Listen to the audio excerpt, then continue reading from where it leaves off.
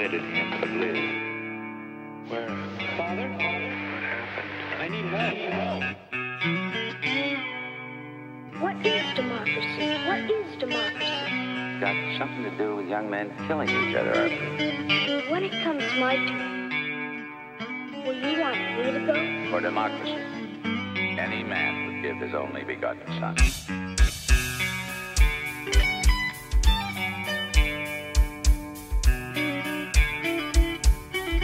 Hey everybody, Hillsdale's most trusted and beloved lawyer returning to you. Now I realize I'm not beloved by all, but I'm beloved by just a slim enough plurality that I was able to give that title to myself. So if you're new to the show, I give my take both as a lawyer and as someone who cuts through all the bullshit and just tells you like it is. And I made this show because I was sick of the constant lies and gaslighting we face from government and media. And as most of you guys know, I tell the cold, hard truth to people that the mainstream will not touch. I take a lot of flack for it. But, as Omar from The Wire would say, it's all in the game, though. And I just want to, once again, thank all of you thought criminals that do support the show. Last episode was, in fact, my most viewed since I brought this show back recently after about a year hiatus.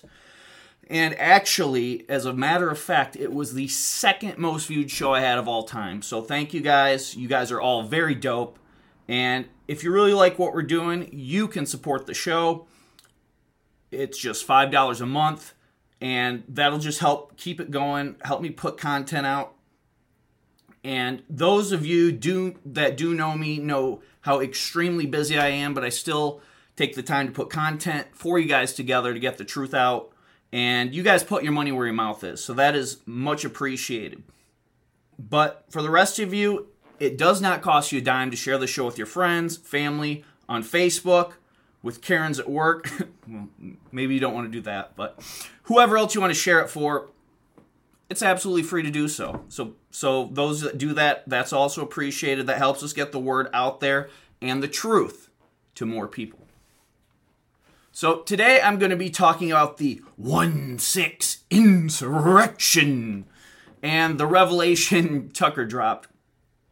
I know most of you are already familiar with this, probably watched him discuss it or coverage of that, but the reason I'm discussing it today is to provide a little insight from a legal perspective, and I'll touch on a few other similar matters. I'm going to tie it all together, as you will see, for the bigger picture.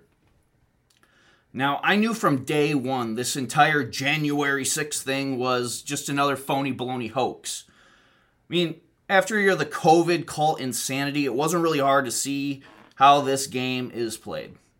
Tell a lie, sell the same narrative everywhere in cohesion, have the brain-dead midwits repeat it nonstop, and, of course, shame anyone who even questions it, i.e. people like me.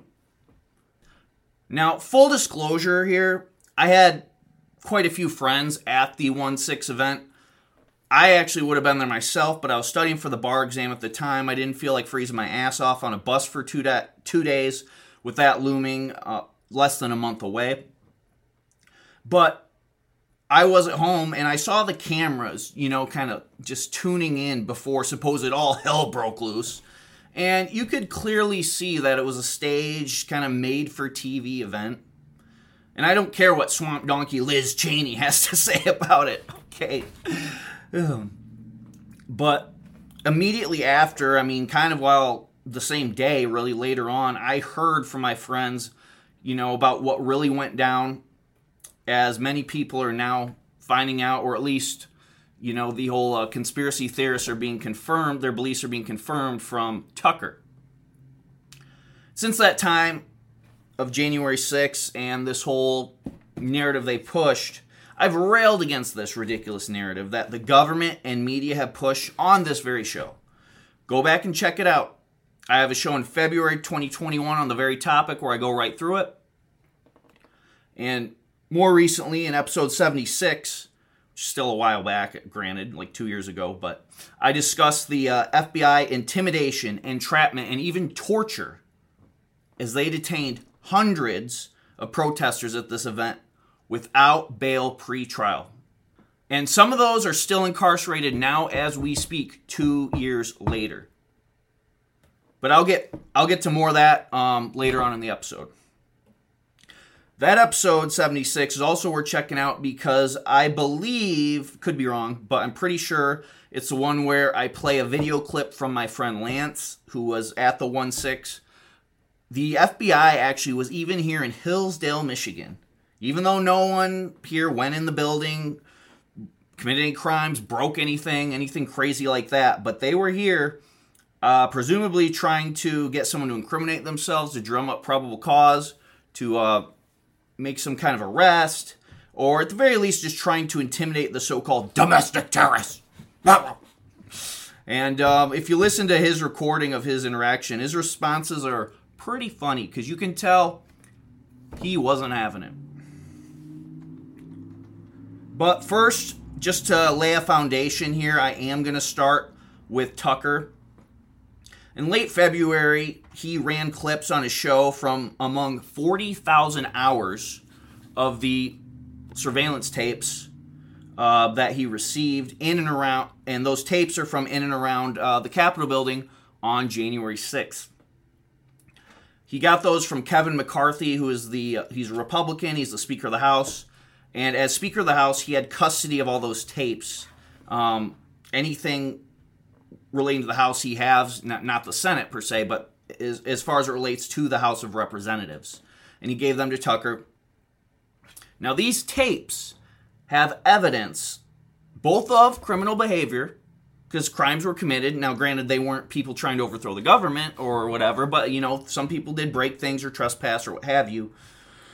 But there's evidence of criminal behavior, and there's exculpatory evidence in the video, which is important.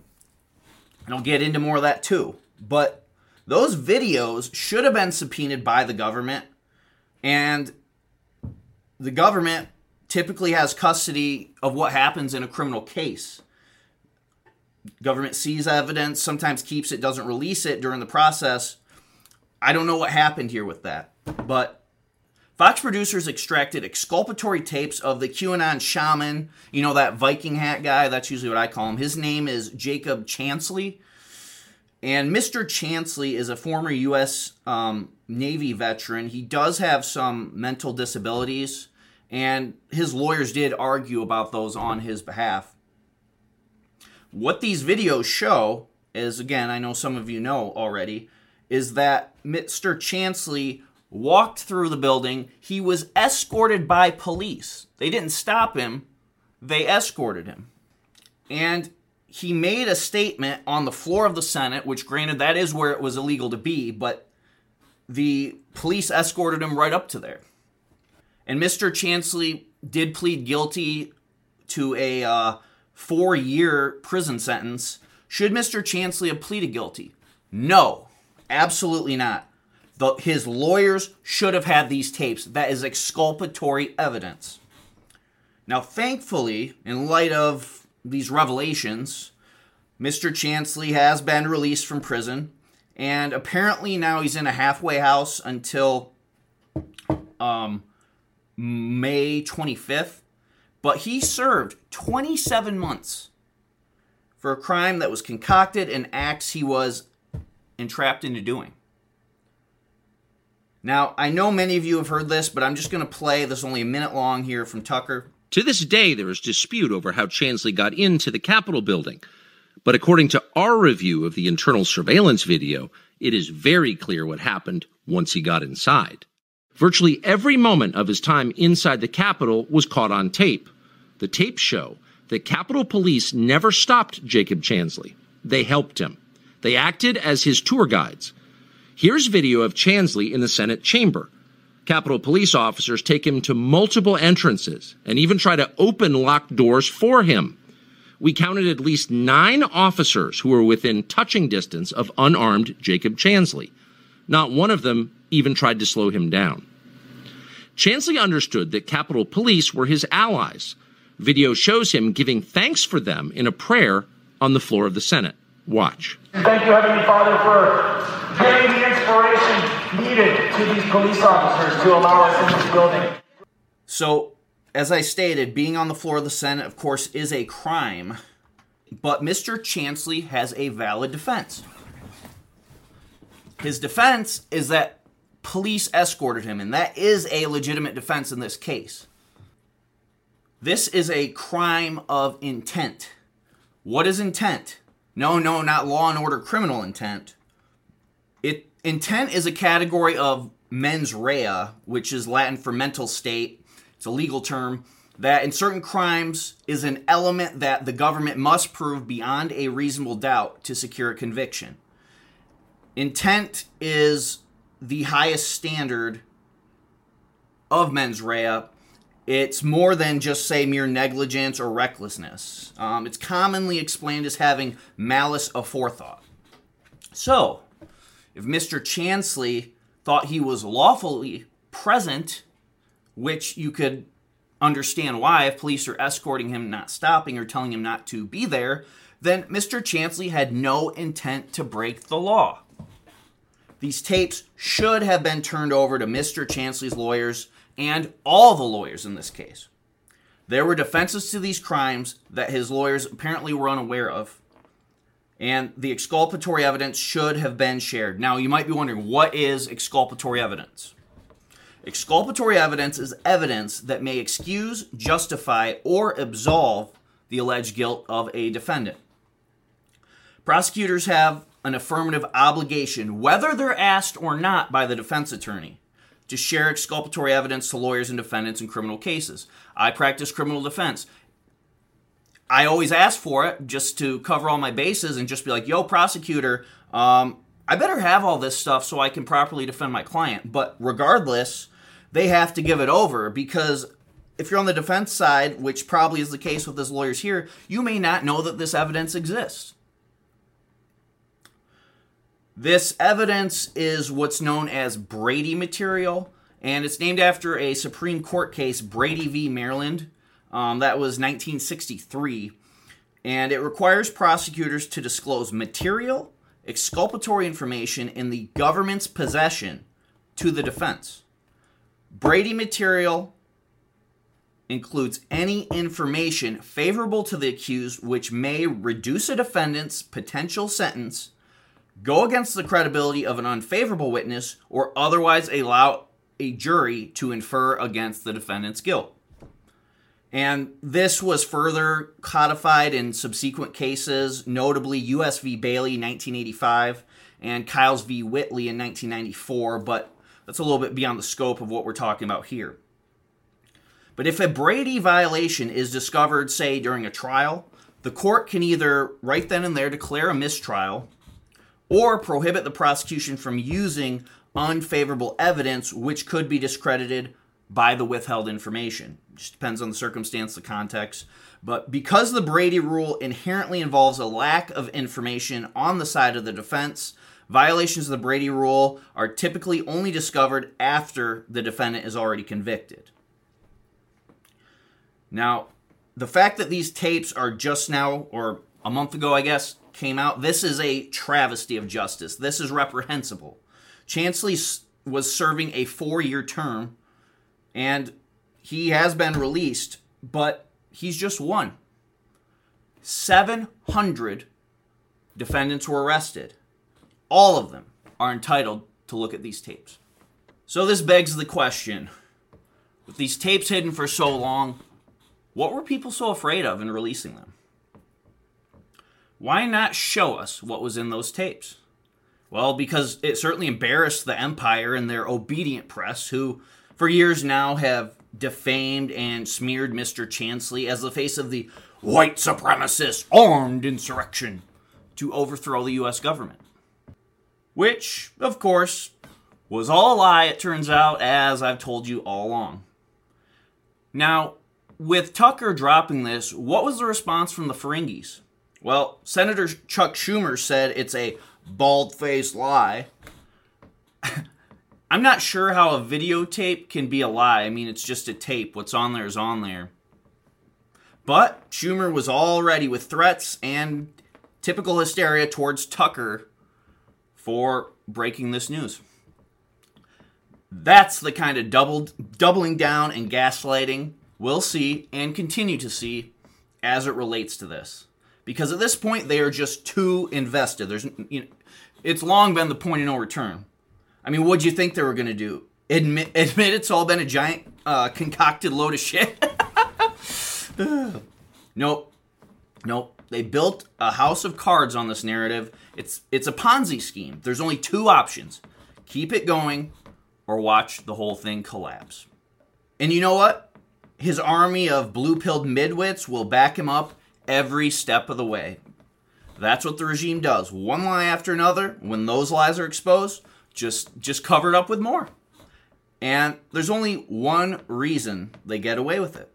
It's because these people who can't handle the truth, they plug their ears, they regurgitate whatever narrative they're told, no matter what facts are literally smacking them dead in the face.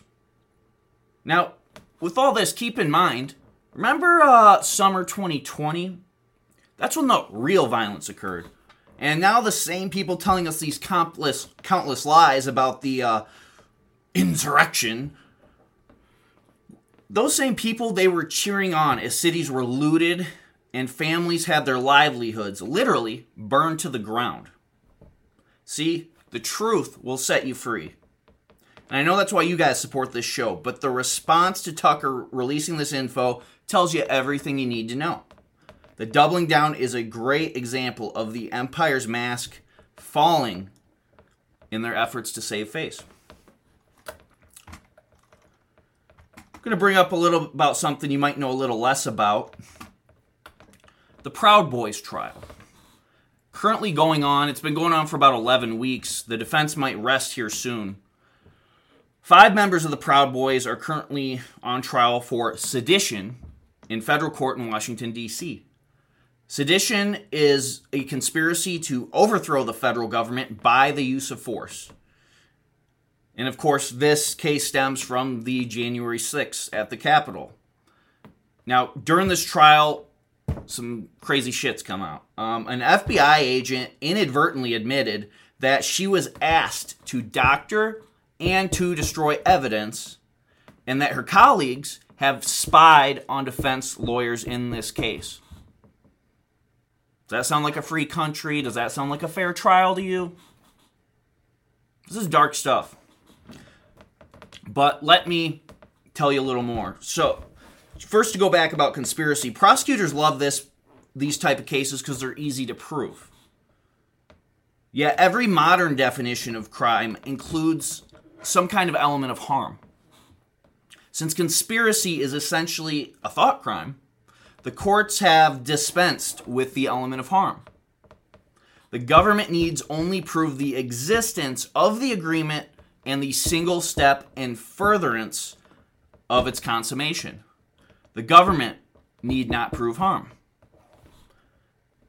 See, there isn't harm in conspiracy cases as the so-called conspiracy doesn't succeed. Obviously, the government wasn't overthrown by these 5 Proud Boys. If it did succeed, the government would charge the actual committed crime. They wouldn't need to charge conspiracy. Conspiracy, now you need to distinguish, it's not the attempt of a crime. Attempt is its own thing. Attempt requires defendants come just one material step short of completion of that crime. Attempt often does cause harm, as in, say, attempted murder in which the victim is shot by a defendant but survives. Can a conspiracy exist that is impossible to succeed? No. If the conspirators concoct a plan that cannot factually succeed, then by definition, there's not only no harm, but the prosecution is exclusively for the employment of forbidden mental processes. See, the Ninth Amendment states that government shall not deny or disparage the natural rights of persons. There's no moral or legal basis for government condemnation of ideas or thoughts. This includes, of course, all thoughts, even those that are negative about government. The attorneys for the Proud Boys lost this argument. Most courts, of course, simply defer to the government.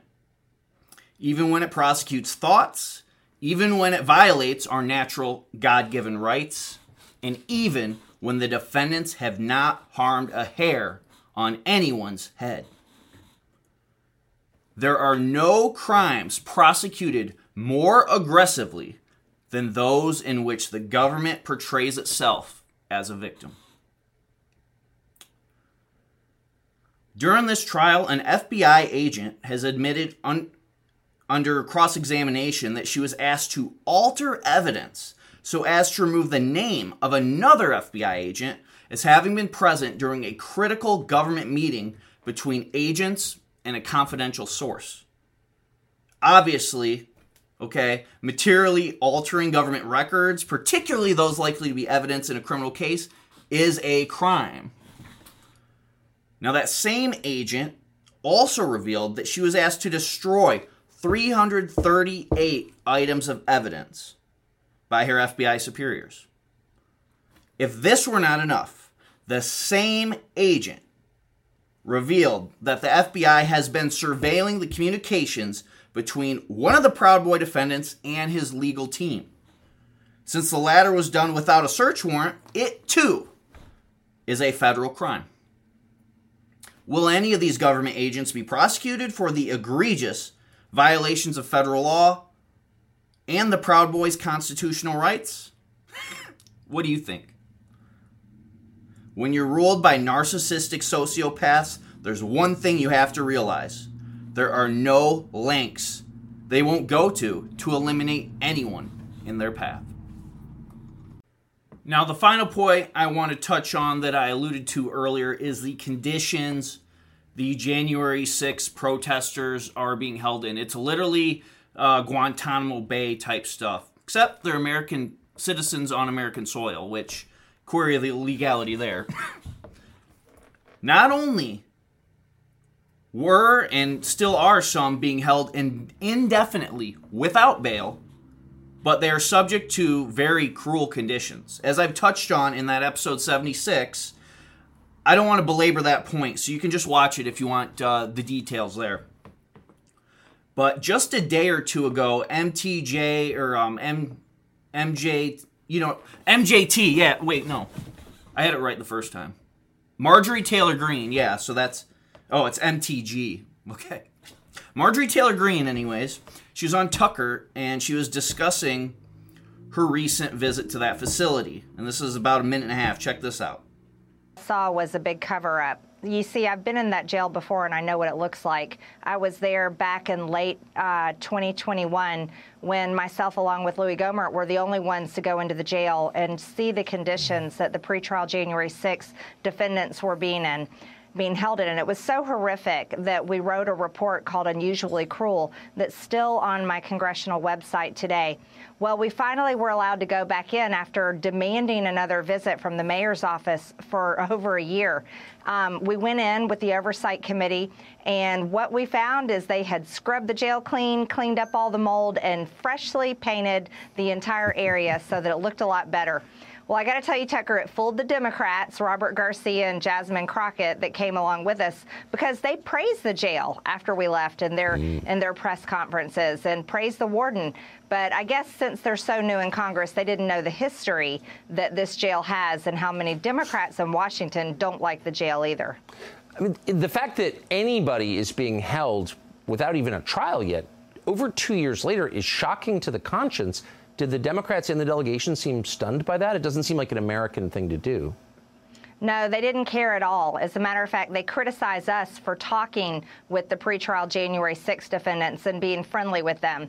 But you know what? We would have talked to the other inmates and defendants that were in the jail in other areas if they had given us a chance. You see, it was interesting. The director and all of the employees at the jail, they wouldn't let us talk to anyone else in the jail, only the pretrial January 6th defendants, which I found very disturbing because I want oversight of the entire jail. But other things that I found that really bothered me, and I think it should bother everyone, and we as Republicans have to do something about it, is the medical director in the jail showed off and bragged about all of her medical services and treatments that they can provide in the jail. But when we talked to the pretrial January 6th defendants, they told us they were receiving no medical treatments for problems and health problems that they have. Even one man in there with non-Hodgkin's lymphoma. He has cancer, and he doesn't get any treatment there. It's really an atrocity. I don't think you need to be a Republican or a Democrat to care about civil liberties and human rights. And quite grotesque stuff. But that, my friends, is what we're up against. But to quote a line that is the title of one of Judge Knapp's books, it is dangerous to be right when the government is wrong. Till next time, take care. Peace. Permitted him to live. Where? Father? I need help. What is democracy? What is democracy? Got something to do with young men killing each other. When it comes my turn, will you want me to go? For democracy, any man would give his only begotten son.